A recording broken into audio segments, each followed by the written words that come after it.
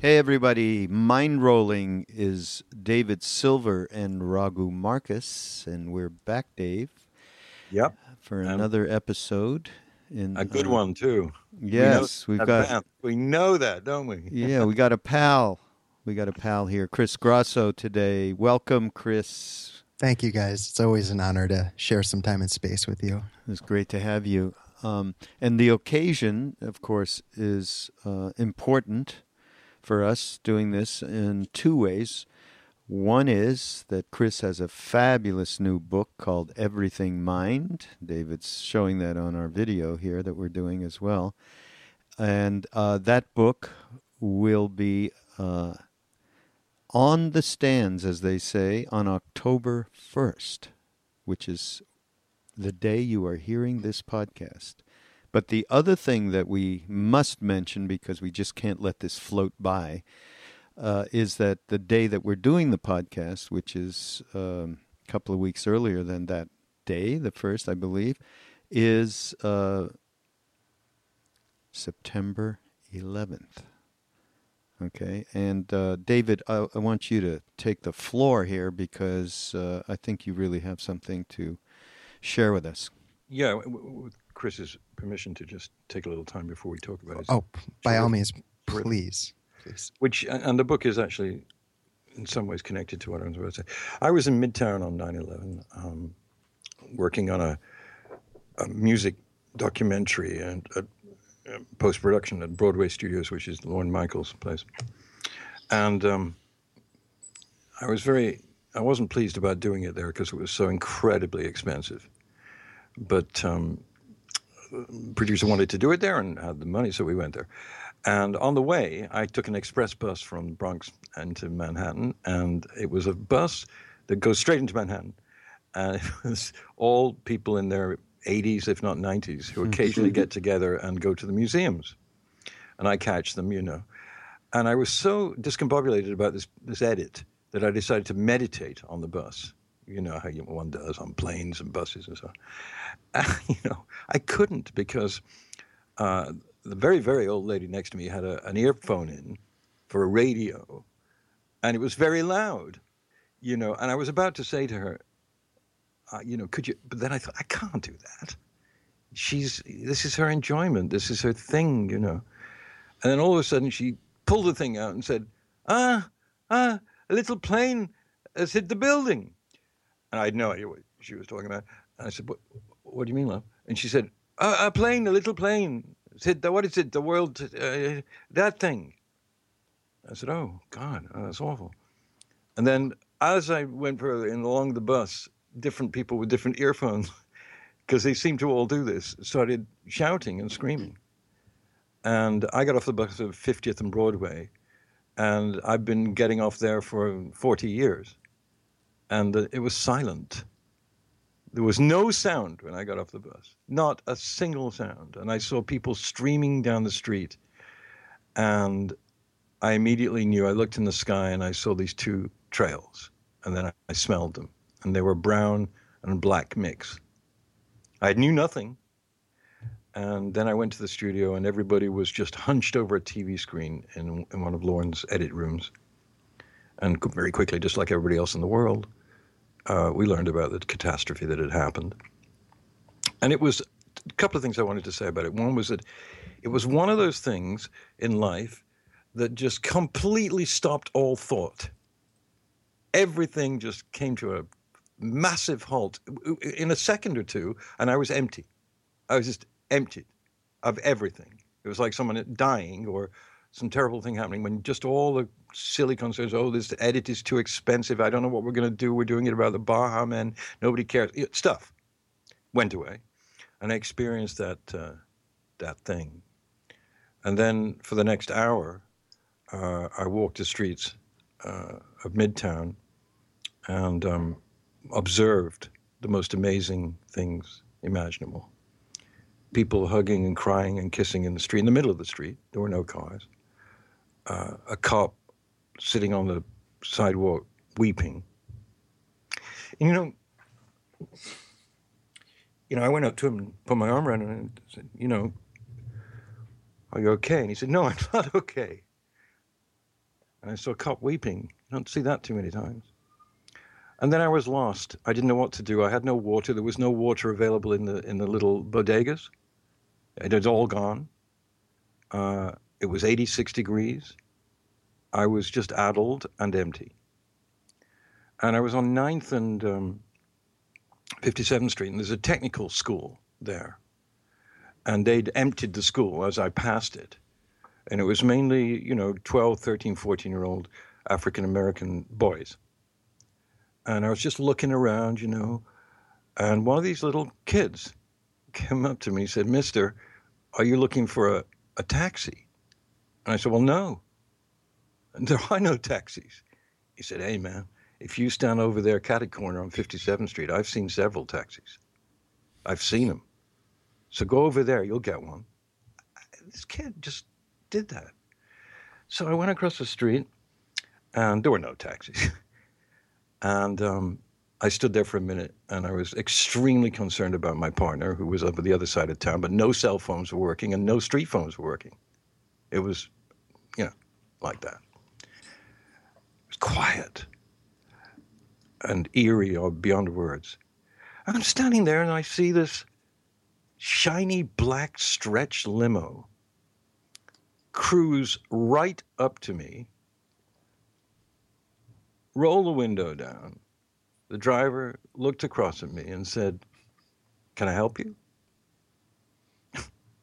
So I was dumbfounded.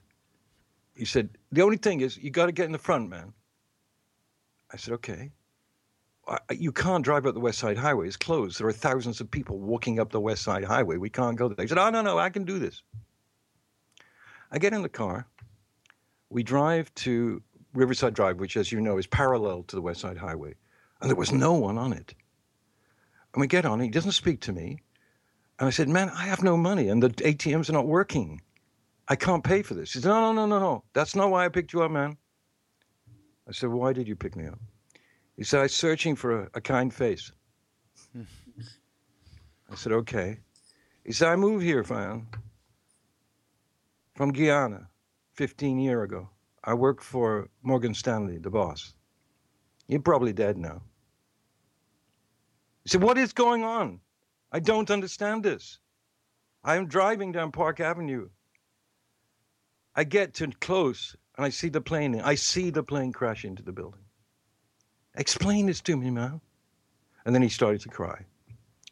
And he couldn't drive, so we stopped. And I said, "I'll drive, And he said, No, you can't drive. No insurance." I said, "Okay." I said, "You don't have to take me." He said, "I'll take you home." And we went through 2 road blocks with National Guard. And just before we went to them, he saw them in the distance. He said, "Get out of the front, go in the back." I get in the back. We get to the roadblocks, and they stopped us with their, with their machine guns and rolled down the window. And he says, "VIP. This is a VIP."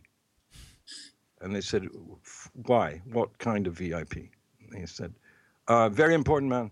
Very important man, and must get to hospital." Just lied. Let us through. He drove me to my door. To my door. So by 12:30, I was in my house alone. It was very strange because there were no planes. I hear planes from where I am. There were no planes by that time. And I was like everyone else in the world. I was just looking at television. But it just haunted me all day because I offered him. I said, "Come in, have a glass of whiskey. You may be in shock. I have a little malt whiskey here." He said, No, I want nothing. I just wanted a kind face."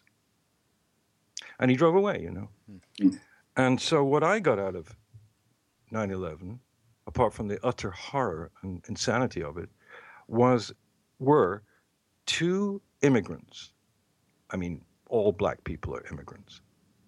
So I had a 13-year-old young boy take the trouble to point me in a direction that might help me. And then I had a man from Guyana who I never saw again, who was brokenhearted, who helped me go home. So the day was incredibly mixed, because it was the most horrendous day of all of our lives, I think. And I was there. But these 2 men helped me. And Mr. Trump, if you're listening, We're all immigrants here, and we all deserve love, understanding, compassion, simpatico. And if you can't give that, go to hell. That's my 9/11. Wow, what a story. Never told me that story. Well, No, I keep it quiet. Well, that's certainly, I would say this book that Chris has written, Everything Mind, has so much in it that can advise many, many people about how to be kinder, not just to everybody else, but to themselves, and more compassionate, and gives a lot of different pathways. So that's a good segue for Chris to tell us a little bit about. How about I'll start out, okay? Because there's a few things in here that that I love, that I'll ask you about.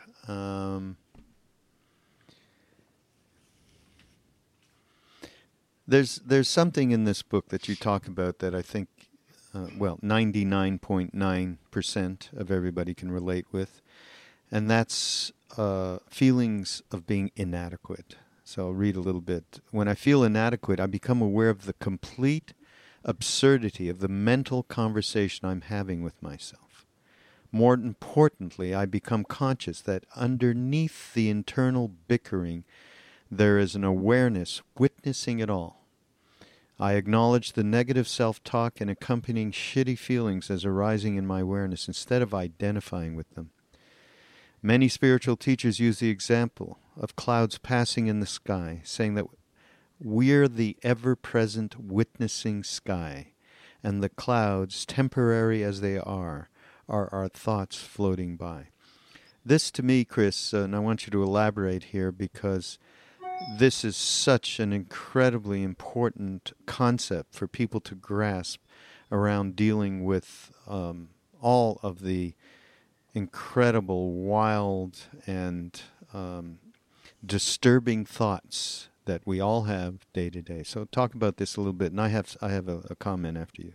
Yeah, for sure. Well, thank you for sharing that. And the first thing I'll say is that it's a practice, because I've been going through a really rough time this past month, and there was a couple of weeks where I was barely able to sit and meditate because the pain was so intense. And I felt a bit hypocritical because I write things like that, though I also preface it right in the introduction by saying, look, I'm far from perfect. I'm a human being. I just do the best I can to be a little better each day. Now, I share that because this past Wednesday, Tuesday, Wednesday, a couple of days ago, I went to see a really beautiful old Laos monk that I had met 4 years ago. He used to live in a cave in Laos for 13 years, and I hadn't seen him in quite some time. And a friend was kind enough to bring me with him to go up, drive about an hour to go visit him. And I knew that would be good for me because I felt the only way I could start to truly get back into my meditation practice was in a group setting where I felt safe with other people. And so we sat for 30 minutes doing a mindfulness meditation. And what I experienced in those first 30 minutes was my mind just going the whole time. Usually I'm lucky where, for the most part, 5-10 minutes, my mind usually calms down on a good day, and then I can spend the rest of the time just being there.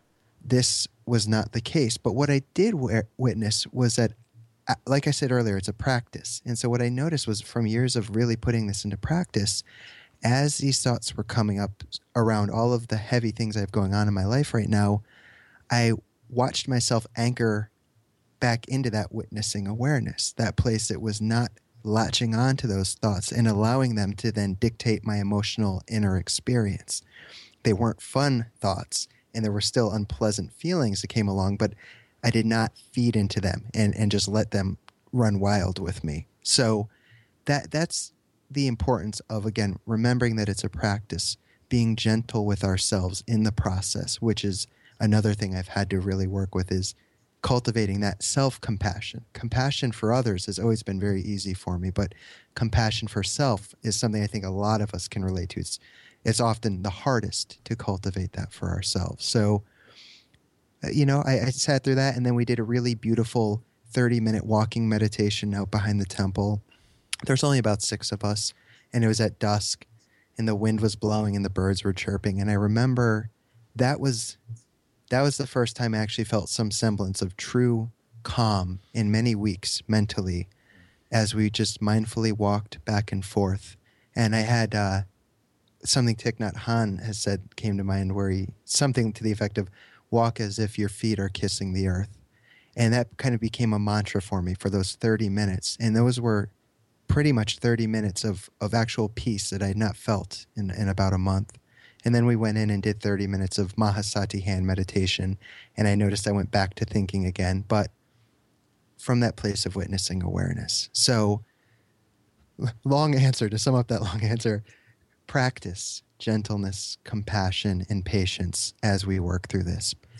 And it really does pay off. You know, like I said, instead of getting caught in those thoughts and allowing them to dictate my emotional inner being, I was able to, for the most part, impartially witness them and allow them to come and go like clouds passing in the sky. Mm. And I'd just like to add just a little thing. Of course, I know you mentioned Ram Dass quite a bit in the book.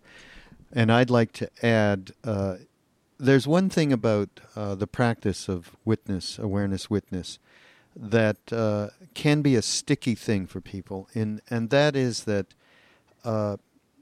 they're coming from their thinking mind when they're witnessing. So it becomes a self-referential thing that happens. And that does not allow for the spaciousness that one would want to get to. Sure. And I think, and I bring up Ram Dass because a few years ago he developed this teaching, which has really been a central part of what he's been giving to people over these last few years, and that's called loving awareness. Yes. And what the difference, and I think it's an important difference, is that you do enough practice to bring your consciousness into the heart center. And there is different methodologies about how to do that. Breath is probably the most efficacious manner to do that. Just literally breathing into that center of your chest. And so at that point, when you then have thoughts of inadequacy, is how we brought this whole thing up. And, you know, I'm feeling like a piece of shit and, you know, I'm no good. I mean, and I can't tell you, sitting right in front of Neem Karoli Baba Maharaji back in the day, how much that went on, because the pure mirror was just absolutely too much for us to just see all of this crap that we had inside us. So that went on a lot. I wish I had had that practice back then. We ended up, I can remember so many times Krishna Das and I ended up in the river behind the ashram, bemoaning our fate and thinking, how could 2 crumbs of shit actually be in we got drama. We had drama going on, and Krishna Das can get very dramatic, actually. The loving awareness practice really does allow you to then come from and witness and do exactly what you're talking about. It's a little bit of a different perspective when that happens. So I just wanted to throw that in there into this mix. And if I can say something in response to that, because I don't know if it's Everything Mind or Indie Spiritual, it's my first book, but I do talk about Ram Dass in the practice of loving awareness, because that's a mantra that I've brought into my life for years, and it has had profound effects. You know, that's where I'm taking a more conscious, proactive approach in the beginning, making the effort to say it, and then you kind of anchor into it. But the most amazing experience I've ever had with the I Am Loving Awareness practice was at a Slayer concert, of all places. I make no qualms. I still love heavy music. I'm a fan of it, and that's okay with me. To each their own. But I was at a Slayer concert. This was probably like 3 years ago. And I was using the I Am Loving Awareness practice as they're playing. There's flames like on stage shooting up. There's people moshing and slam dancing. And it's just a chaotic scene all around me. But within myself, my awareness is in my heart. And I'm saying, I am loving awareness. Not out loud, but it's just repetitiously going on. And I had one of those really beautiful experiences where kind of everything else faded away. And like Ram Dass says, you're saying it, so everything that enters your awareness is love. It's loved because that's where you're anchored. And so I'm looking at Slayer, I'm looking at all these people like aggressively dancing into one another, and it was all absolutely perfect in the most beautiful, loving way. And so that's important to me to share, because sometimes people tend to compartmentalize spirituality. And for me, at least in my experience, that's not the case. It's always happening. Yeah, The love. Yeah, it reminds me of something when you talk about I still love Slayer and heavy metal and all that. When we were making a record with Krishna Das sometime back, many years ago, called Door of Faith, which I believe is one of his best records. Yes, it is produced by Rick Rubin. Okay, Yeah. So. I mean, for those of you out there, by the way, go get that record because it is fantastic. It is not his usual call and response record. It is all mostly, almost exclusively solo prayers and so on that he's put to fantastic melodic music. So Rick is producing this simultaneously with another record he was producing at the same time. It wasn't Slayer. I can't remember who the group was, but it was equally heavy metal at the time, hard rock, heavy metal. He was able to put his feet, one foot in one world and one foot in the other world. And he's a pretty conscious guy, Rick. I mean, he's very much so. He's a pretty great guy. And so you're in good company there. I just wanted to mention that. No, great point. And I love Rick. I mean, from Slayer to Johnny Cash to the Beastie Boys, Jay-Z. I mean, he's worked with all the greats. And yes, he's a very spiritual guy. So there's another example, so well said. Exactly. Yeah, there you go. David. Yeah, I appreciate the Slayer comment too, because I still have preferences in my musical taste that some people might find surprising. But I wanted to use the expression as you do, abide in everything mind. One of the things that blew me away when I first got the sort of uncorrected proof, which seemed to me pretty perfect actually, of your book, was the title. That it's amazing, isn't it? That of all the things that have been said by thousands of masters and thousands of enlightened and conscious teachers and healers and siddhas and whatever, I'd never actually heard that couple of words put together before. Everything mind. And what's so brilliant about that, Chris, is that that is what it is. And and through the book, you repeatedly, sort of abide in it for us. And what's so great about it is that the sort of heaviness of that and the difficulty of grasping that is helped by the incredibly colloquial and non-self-righteous style of this book. That's why I encourage people to buy it.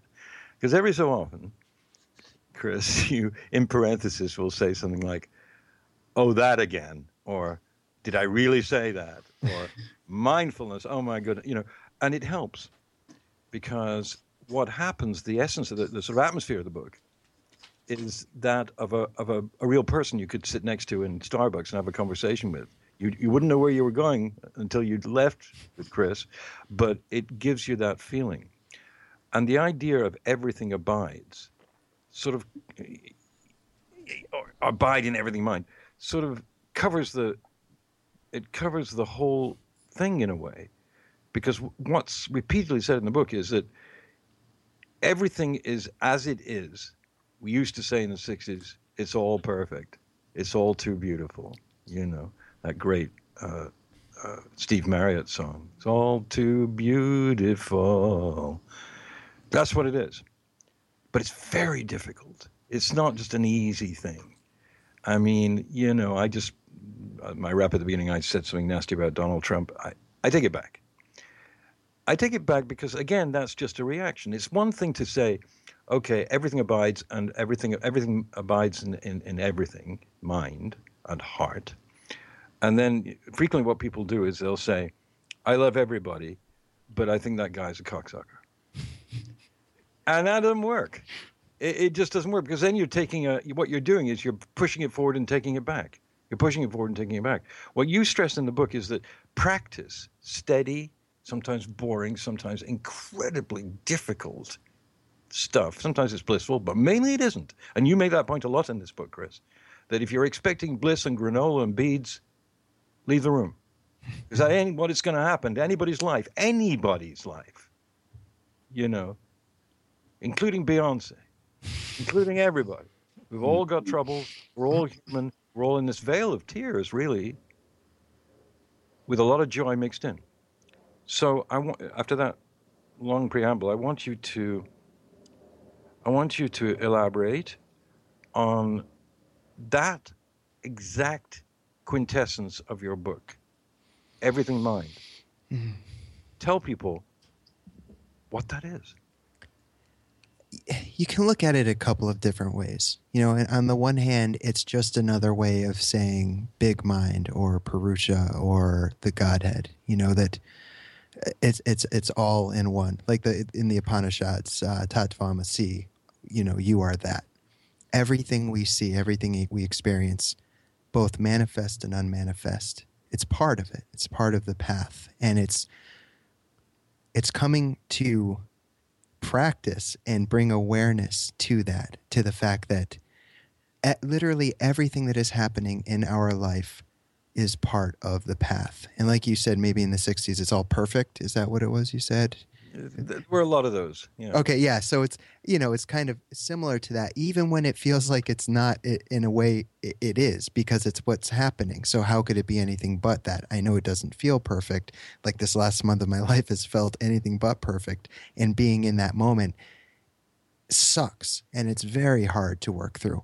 But that's all part of it. The hopes and triumphs and failures and fears and tragedies, what we would consider good and bad, light and dark, it's all part of everything mind.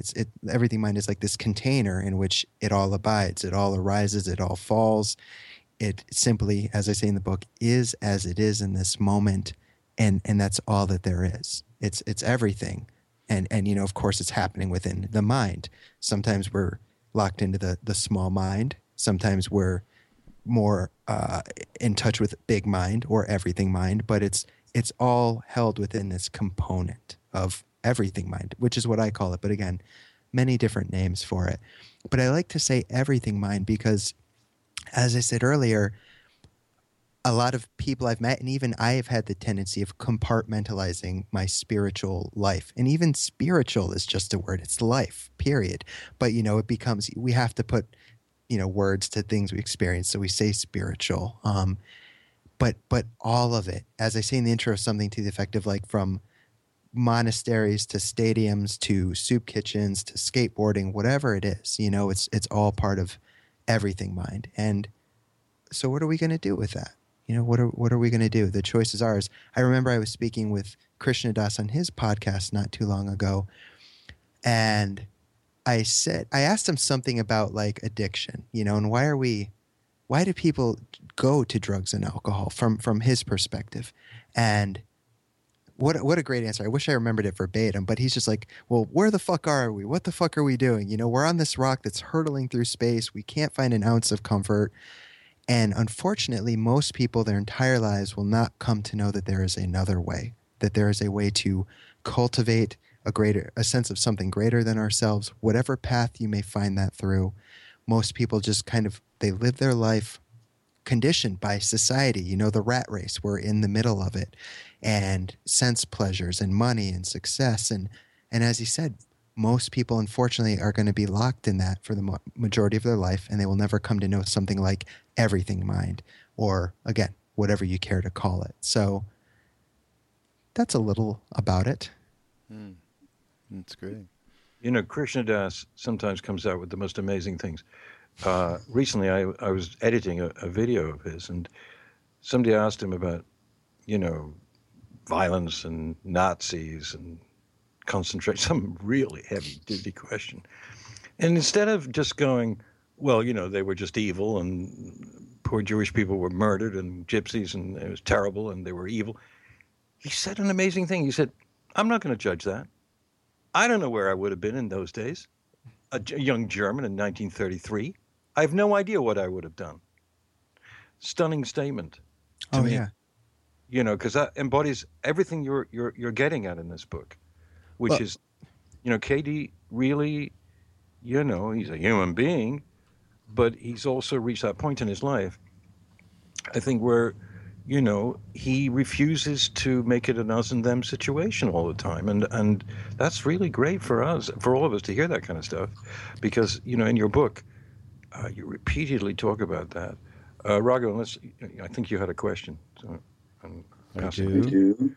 Oh, yeah, you had a look on your face like a question was coming out. No, I have no question. I do. You have one? I do, because, Okay. Chris, you talk so incredibly about what you call interbeing. And I want you to talk about that, because I found it very helpful when you were talking about what that is and why it helps to deal with this AC/DC of suffering and joy and disappointment and triumph and so on. And you use interbeing as a way of traveling through this life to recalibrate. So would you talk about interbeing to us? Yeah, well, that's, of course, I attribute that in the book to Thich Nhat Hanh, who talks quite a bit about interbeing. And that's had a very deep impact in my life, because a great source of my suffering, aside from the alcohol and drug addiction, was the feeling of separation and aloneness, and I think that's something a lot of us can relate to. And as I started to learn more about interbeing and the fact that on both manifest and unmanifest level, it's all connected. It's all literally interbeing together. I mean, it's one thing to understand it intellectually, but as you actually work with it in a contemplative practice and sit with it in meditation, and you start to really feel that connection, it's a pretty beautiful thing. It's not that it magically changes everything forever and you're going to sit in that place, but you start to have these experiences of not being this separate self. In Buddhism, they talk quite a bit about emptiness, where people think that's a nihilistic statement, but it's not. It's empty of a separate self. And we're literally interconnected, interbeing with all things. So I use an example in the book, another out of left field, maybe same concept, I don't remember, but a Motorhead example. Okay.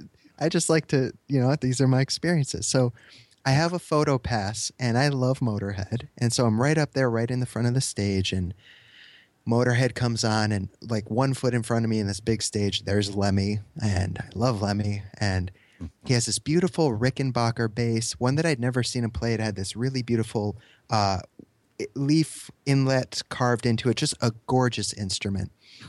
And so the first minute I'm kind of like fanboying out, like, it's Motorhead, Lemmy, wow. And I'm trying to shoot some pictures.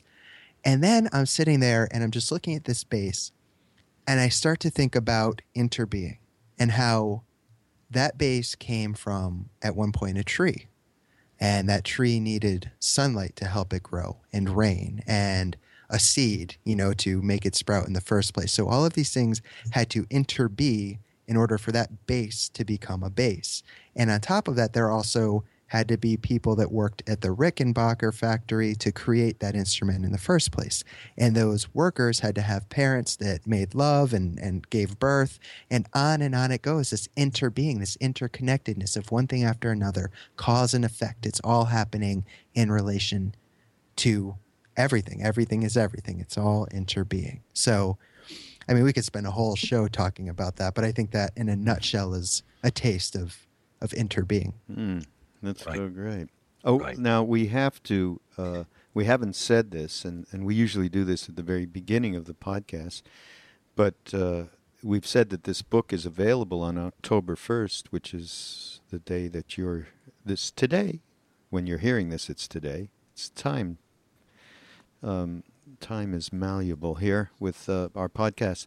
But please go to Amazon and buy this book of Chris's. Okay, it's a fantastic book, and Everything Mind. Go up on Amazon, and we have to say, Chris, go through the portal that is on Mind Rolling, on our Mind Rolling page, or just go to mindpodnetwork.com.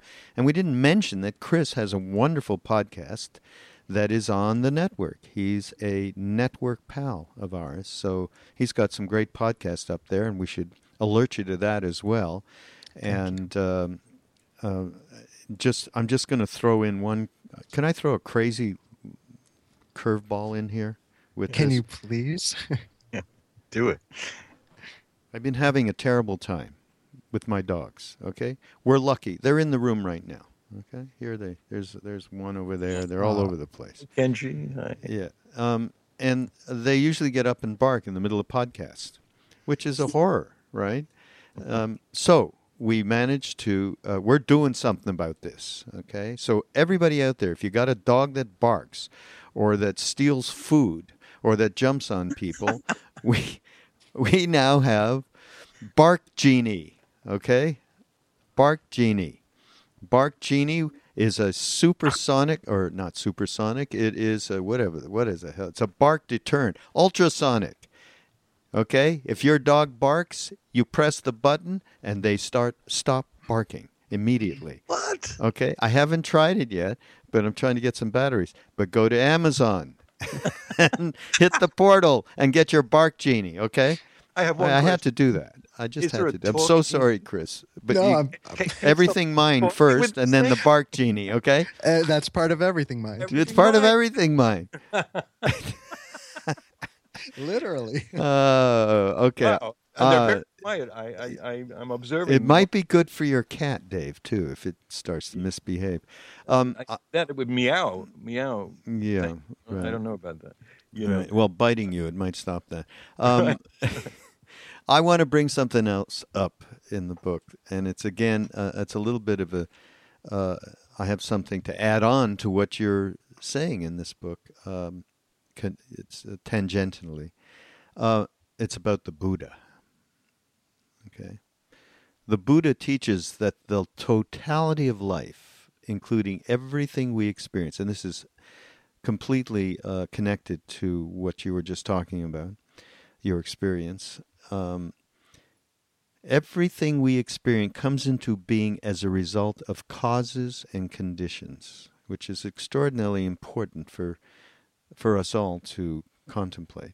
It's through understanding this that we clearly see the interdependent nature of literally every single thing, and how everything depends on something else, other elements and factors, in order to originate in the first place, which is your whole is really just the same as what you just described about that Motorhead concert and that Rickenbacker, right?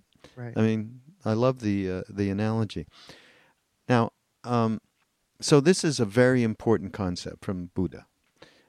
And it's not that easy to really understand. I think your analogy with the Rickenbacker bass probably can speak more to it than some of the sometimes archaic stuff that you read of the Buddha. It would take a real master and teacher to really go into causes and conditions, I think. So it struck me because I was reading something today. David and I have a book that is our Bible, right? Yes, I know what it is before you say it. Really? I think so. I know you do. It's the 100 Verses of Advice. I knew you were going to say it. You guys turned it on to me last year when we did That's the right. first pod, and I read it too. Yeah. But the interpretations by Dilgo Khyentse Rinpoche, one of the great lamas, siddhas of the last century. I mean, on a par with the 16th Karmapa. Who knows? But the 17th, he was pretty damn good too.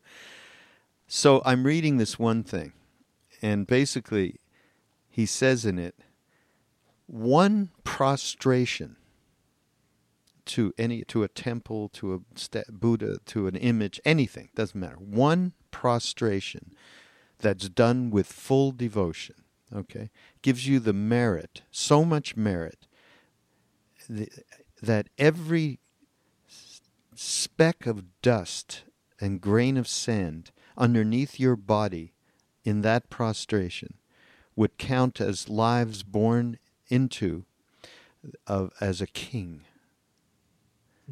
Just one prostration done with devotion. To me, I mean, I just heard that so big time, countering all of the mental kind of stuff that we get into, and we're trying to learn stuff, and we're trying to grasp teachings, and And yet there's that one place. And where does that devotion, that pure devotion, emanate from? But that heart space, which we talked about with loving awareness. And I think that what I get through reading, through this book and your other indie spiritualist, is your heart space and related to your honesty. And that, to me, is just a value beyond the words that people can pick up in this thing. And it's just so, I'd just love for you to talk a little bit about what that means to you, outside of the book or anything, but Yeah, sure. the ability to, and this is, when I first met Ram Dass, if people would say to me, what attracted you to him, and I could say all sorts of things, the love, those piercing eyes when I met him, those stories that made me feel like, okay, I wasn't the only piece of shit around, that kind of thing. But it was the honesty. So you want to talk a little bit about that? Yeah, well, I mean, as I write about, and you mentioned Ram Dass, so I've never met him, through his writing and his videos, has been a huge influence in the way I present my material for just that. He's always been very open and honest, and that resonated with me right off the bat. And I think a big part of, aside from that for me, is I've been so beaten up in life. I mean, who hasn't? But I've really been through the ringer. I mean, almost died numerous times through the way I used to live. And I think in that complete brokenness, which went on for many years, it really brought me to a place where once I came through it, what else was I left with, but compassion. And I'm not perfect at compassion, but like David said earlier, Donald Trump can go to hell. And then you quickly kind of caught yourself. But I mean, when you said it, I kind of nodded my head like, yeah, Donald Trump. But like, I too will catch myself later. And it's like, for example, when I write Somewhere in Everything Mind about the Westboro Baptist Church or KKK members, or even with, I think her name is Kim Davis, this woman all over the news now. Yeah. And it's very easy to point fingers and feel hatred towards them. And I understand that, because when I see these people and I hear what they're saying, I still, like, my chest tightens a bit and I feel my stomach churn, because that's just natural. Like it's very just gross to me. However, for whatever reason, I guess because of what I've been through, I feel grateful that I can look past that exterior. I'm not making any excuses for their hate and ignorance. However, I put myself in their position of going to bed at night, and whether consciously or unconsciously, how miserable they must truly be and how much suffering they must be experiencing in their life. Again, they might not even be aware of it, but to live a life where you have such anger and hatred towards other human beings, God, I don't know. I all I am left with is feeling compassion and literally wanting to give them a hug. And I know that sounds weird, but it's like, I'm sorry for their pain, and the pain that they might not even be aware of. But my God, with even, again, just all I've been going through personally over this last month with my own stuff, it's left me back in a place of very raw feelings of raw openness and vulnerability. And when I'm in that place, all I want to do is hug other people. And not because I need the love, but because I know that other people are struggling too. Not necessarily in the same way that I'm struggling. But I think, I don't know if it's Plato, but somebody said, be kind because we're all fighting a difficult battle. Something to that effect. And how true is that? We all struggle. We all hurt. And I just don't want in my life to put more hurt out into the world, and more pain and more separation and more finger pointing. And so that's been kind of a natural thing that's arisen in me. And then I found the spiritual path, and that's what I have used through the last 10, 12 years to work with that and continue to grow in that and understand that more for myself, and how I can share that with others in a way that hopefully will help and be of service. Love, serve, remember. Those are 3 super important words to me that I even have tattooed on my arm. Love, serve, remember. So, yeah. I mean, be kind because everybody's fighting a great battle was actually spoken by Philo of Okay. Alexander, who's a Jewish mystic, a Jewish Sure. Greek mystic, although it's been attributed to other people, but I traced it once. Sure. It's what you're saying is so important, but I would add, and you would add too, and it's in the book, steadfast, steady practice is the only way you can take that from being a fake sentiment Yeah. to being a deeply held sentiment. And I found that in my own life all the time. That my partner in life will say to me sometimes, "Stop, do you really feel that badly about Bobby Jindal? What do you care about him? Why are you getting so angry at 7 a.m, when she's getting ready to go to work and I'm screaming at the TV going, this guy's a moron."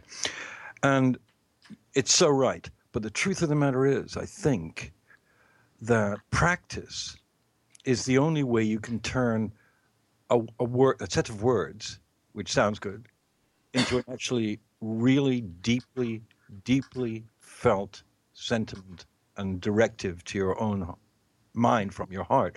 And I know that, certainly speaking for myself, I have fake about it sometimes. I say, "Oh, well, I love you, and I really don't."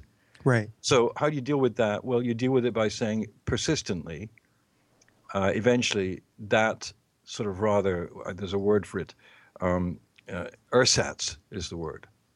When you create an ersatz sentiment that you think to be true and then criticize yourself for hypocrisy, remember that if you keep saying it, eventually you will believe it, if it's good, if your heart opens to it. And Raghu and I have talked about this so many times, about the word practice, which is kind of like rehearsal. I mean, I know in my own case as a aspiring musician that if I don't practice, I'm dead. And the analogy holds. In other words, you want to play guitar or whatever I play, blues, and I don't work at it, it ends up being thin and incompetent and unlistenable to by myself. Forget other people. And I think the same paradigm holds for practicing everything mind. Because you may not believe it at the first. And that's what's so interesting about your work, both in Indie Spiritualist and in Everything Mind, that you get very close to the reader. You're not at a distant place, I don't think the Buddha was either, actually. But it is, 2,500 years ago. Here we are, 2015, a recognizable human being who loves to live and yet at the same time is conscious of this being a dynamic you need. We need it because otherwise we're wretched. I am. Right. I'm bloody wretched if I'm completely full of anger. So I will fake it sometimes, and sometimes something happens, and it's great. I remember one time I was in my apartment on the Upper West Side and there was a street fair going on. And I looked out of the window and there was this nice street fair. And then I saw in the middle of it this politician called Mario Biaggi, who was an extreme right-wing conservative representative, congressman from New York, who I loathed with incredible passion in those days, 1976 as well. So I thought, I'm going to go on the street and confront him. So I did. I dressed, I went down onto 79th Street, and there he was. And I went right up to him. And, and I've said this before about other people, I couldn't do it because he was talking to some children, like 11-year-olds, I remember, and really being a sweetheart to them and showing real interest and looking them right in the eye, and I'm ready to go for it, how could you be a Reaganite and how could you support the blah, blah, blah. I was blown away. I just couldn't do it, and then he looked at me because I was looking at him and he said, "Can I help you?" And I just went to pieces, I just had nothing to say because I saw humanity in the man, despite his political diametrical opposing to everything I believed in passionately. There was something there. There was something human there. And that was like a moment in time when you learn something, But, I mean, even last night, I went to see Roger Waters' new film, which is now called Roger Waters' The Wall. It'll be released in a couple of months. It's a stunning thing beyond words.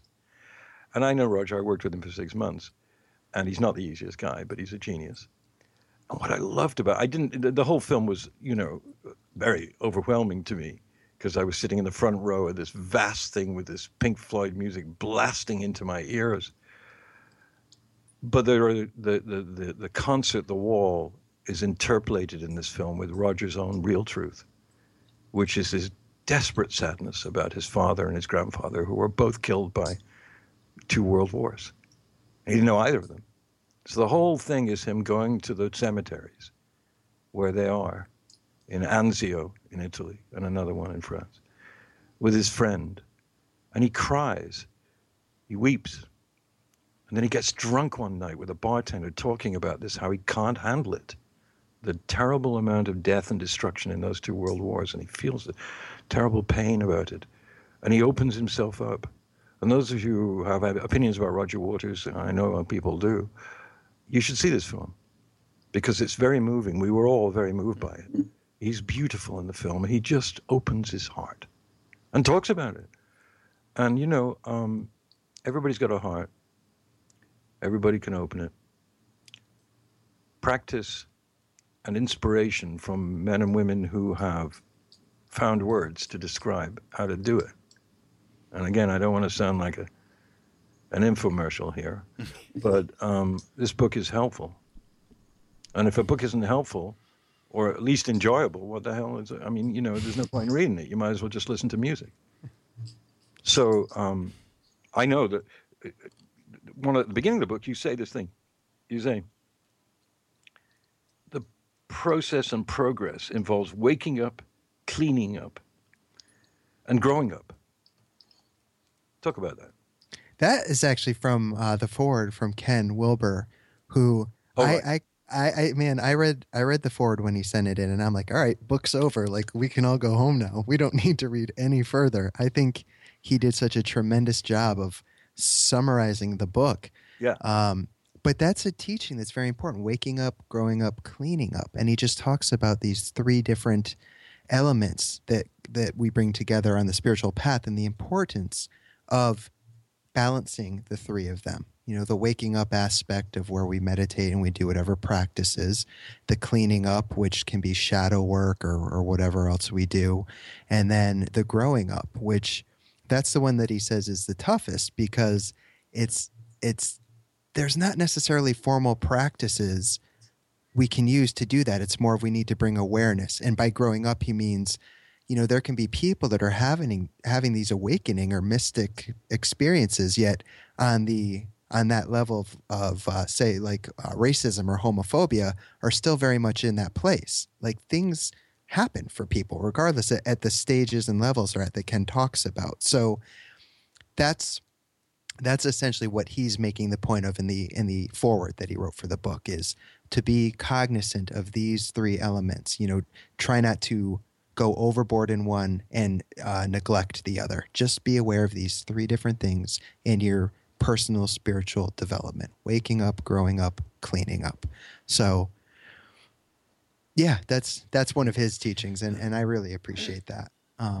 But I did want to say one thing, going back to practice, just really quick, David, was absolutely, I think that is so important. And one thing I've noticed for me, because like I said, when with the KKK people or whomever, I get that stomach churning feeling, and what it's unpleasant, and I have those thoughts. So it's not that it's a bullshit, like, namaste kind of, I love you because I need to love you, because that's what being spiritual is. But what I find is, thanks to practice for many years, for example, self-inquiry, which Ramana Maharshi taught, when I keep constantly looking inward, and bringing awareness to the ego self. And I'm not here to be that person that says we need to destroy the ego. Like, I'm not going on either side of that. It's the ego is there. However, by bringing awareness to that, who is it that's judging that person? Who is it that's angry at that person? And of course we know that's the ego nature. And I'm not saying that's bad or wrong.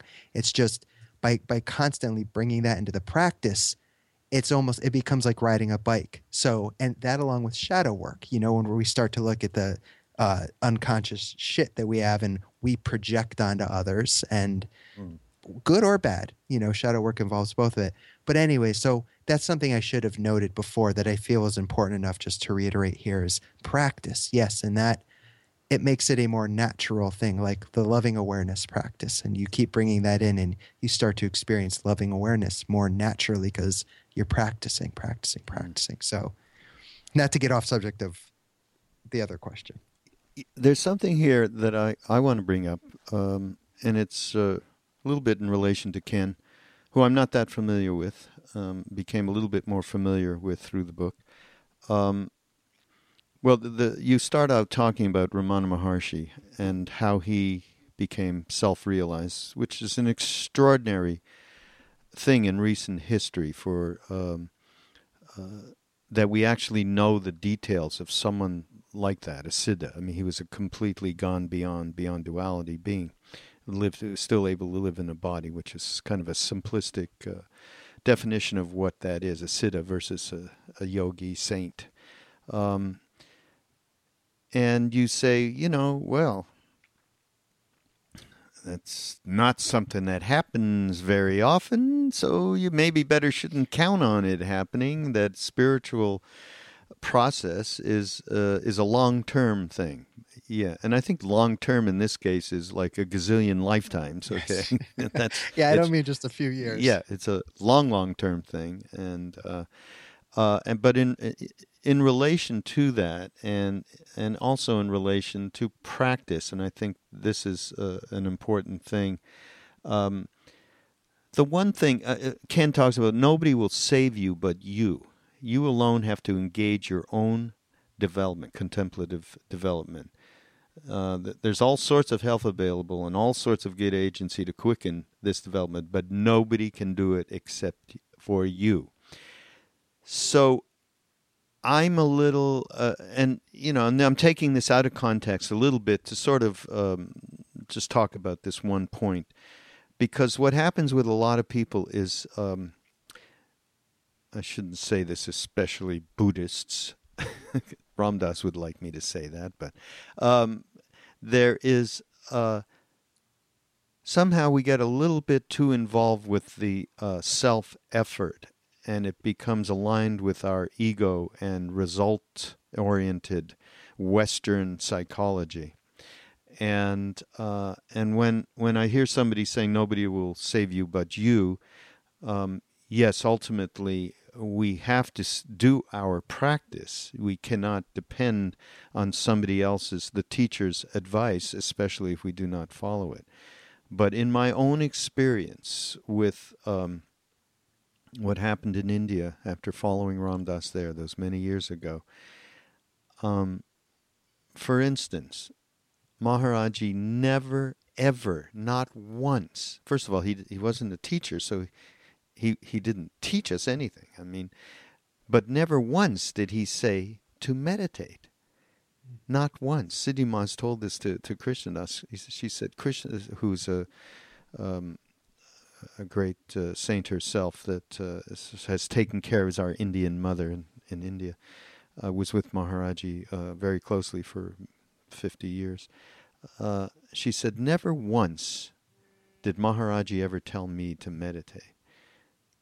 And we're like, on the other hand, we all went to the Vipassana meditation courses, which we've talked about before. How did we get there? It seemed like he wanted to get rid of us. Are you going to do the course, he'd say? And we go off. And that was, it just seemed spurious. It didn't seem like it was anything but he wanted to get rid of us because he kept moving around and we kept trying to follow him. But in the end, that practice has been a foundational practice for so many of us. But I'll use just to counter the thing of, and I want you to comment on it, but just to counter the, that thing that we have in the West, we got to do this practice every day. I got to sit there. I'm going to fucking sit there no matter what until something happens, okay? Yeah. That kind of energy that we all carry, especially in the West, can be a little self-destructive. And I think that the analogy that I love best, and now I'm talking about, of course, there's karma. We have to allow ourselves to go at the speed at which we can become more awake, and that's a truism. And we have to surrender to that, and not try to have our minds be where we are not. And the other thing that I want to bring into this whole conversation around nobody but you can do it is grace. Yeah. Grace is extraordinarily important. And Christian us in one of our retreats we had, which we were talking about grace. To me, he had the most wonderful analogy, and that is, and that takes what you're talking about throughout this book about practice and its importance, and which it is completely important. That practice is the analogy is we're out walking in the rain, and the rain is grace, and the cupping of our hands to catch that water is our practice. Without that, we're just getting wet. So I think that it's a great analogy, and there's a very, very, very subtle way in which that practice has to take place, where it is not catching us into the same, into an ego place. Right. So talk about it a little bit from your experience and just what we're talking about here. Right. I think I love everything you said. The grace of the guru is a very important thing to take into consideration. One of the things I make very clear in the book myself, and I say right in the beginning in the introduction, is I always encourage people to what I call be their own spiritual scientist. Find the path, the method, whatever is going to work for you, and ride that train all the way home. For some people, it will be diligent practice. For others, it will be a more laxed course. But only we will know what is right for us, by turning inward and really tuning into that. Like I shared earlier in the beginning of this podcast, I hadn't meditated for like 2 or 3 weeks.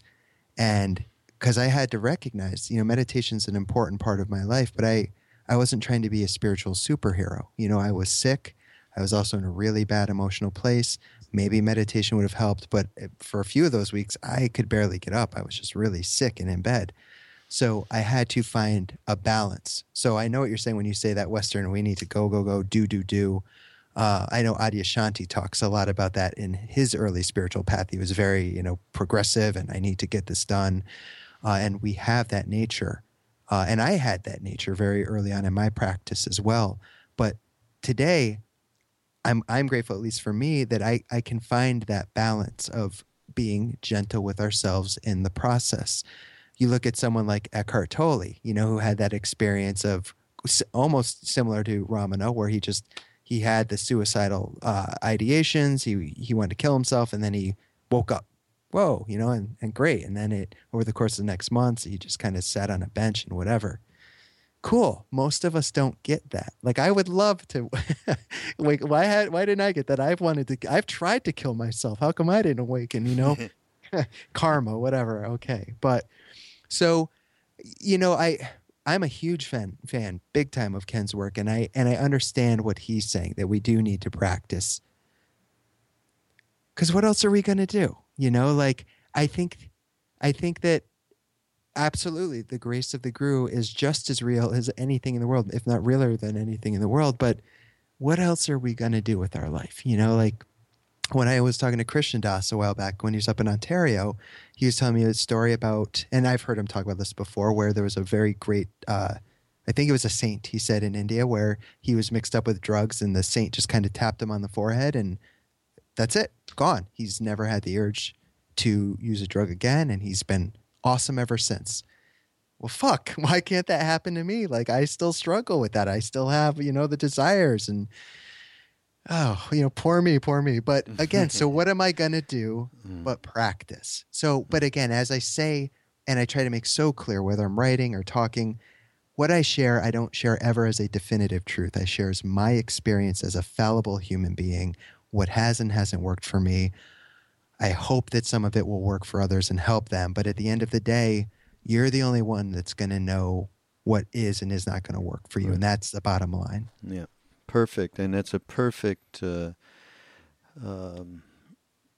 image of this book, really, what you just said. It really, a perfect reflection. Sure. Perfect reflection. Everything Mind. Please go out and get the book, everybody. Go to Amazon. Do it through the MindPod Network portal, and we're all going to get a little piece, including, Chris, they buy the book on Amazon, right? Yeah. And then we'll all share a little piece of that. Very small Hey. shekels, but it's good. It's good. And David, thank you for joining us. I know David didn't go into, had this extraordinary, horrible thing happen to him last night, and he's not in the greatest of shape. We won't go into it right now, maybe on another podcast, because that surely can bring up a bunch of different things around anger. It knocked me on the ground. Yeah, it's just insane. Poor. Can I just add one thing about Chris's book? Yeah. If you know someone who's struggling and cannot get into the rather arcane or immediately jump into, the sutras or into Ramakrishna, buy him this book. Good. Because the colloquial and friendly nature of it is very, very powerful. And if you do know someone who needs some succor, needs some balm, some tonic, something, but is not about to, dive into that other stuff, this is negotiable, totally. So I would suggest, and we all do know people who are struggling, we're struggling ourselves, I would suggest this book right now. Okay. Thank you. Take that little, Chris, go in and edit that little thing David just did, okay? Create, and then put it all over social media, and it's an endorsement from David Silver of Mind Rolling, okay? I think you couldn't get a better endorsement than that about this book. Absolutely not. All right, well, thank you for being here, Chris. And thank you, guys. We love you. Yeah. Huge David, love right back. All the best, and we'll see you next week. Cool. Speak to you later.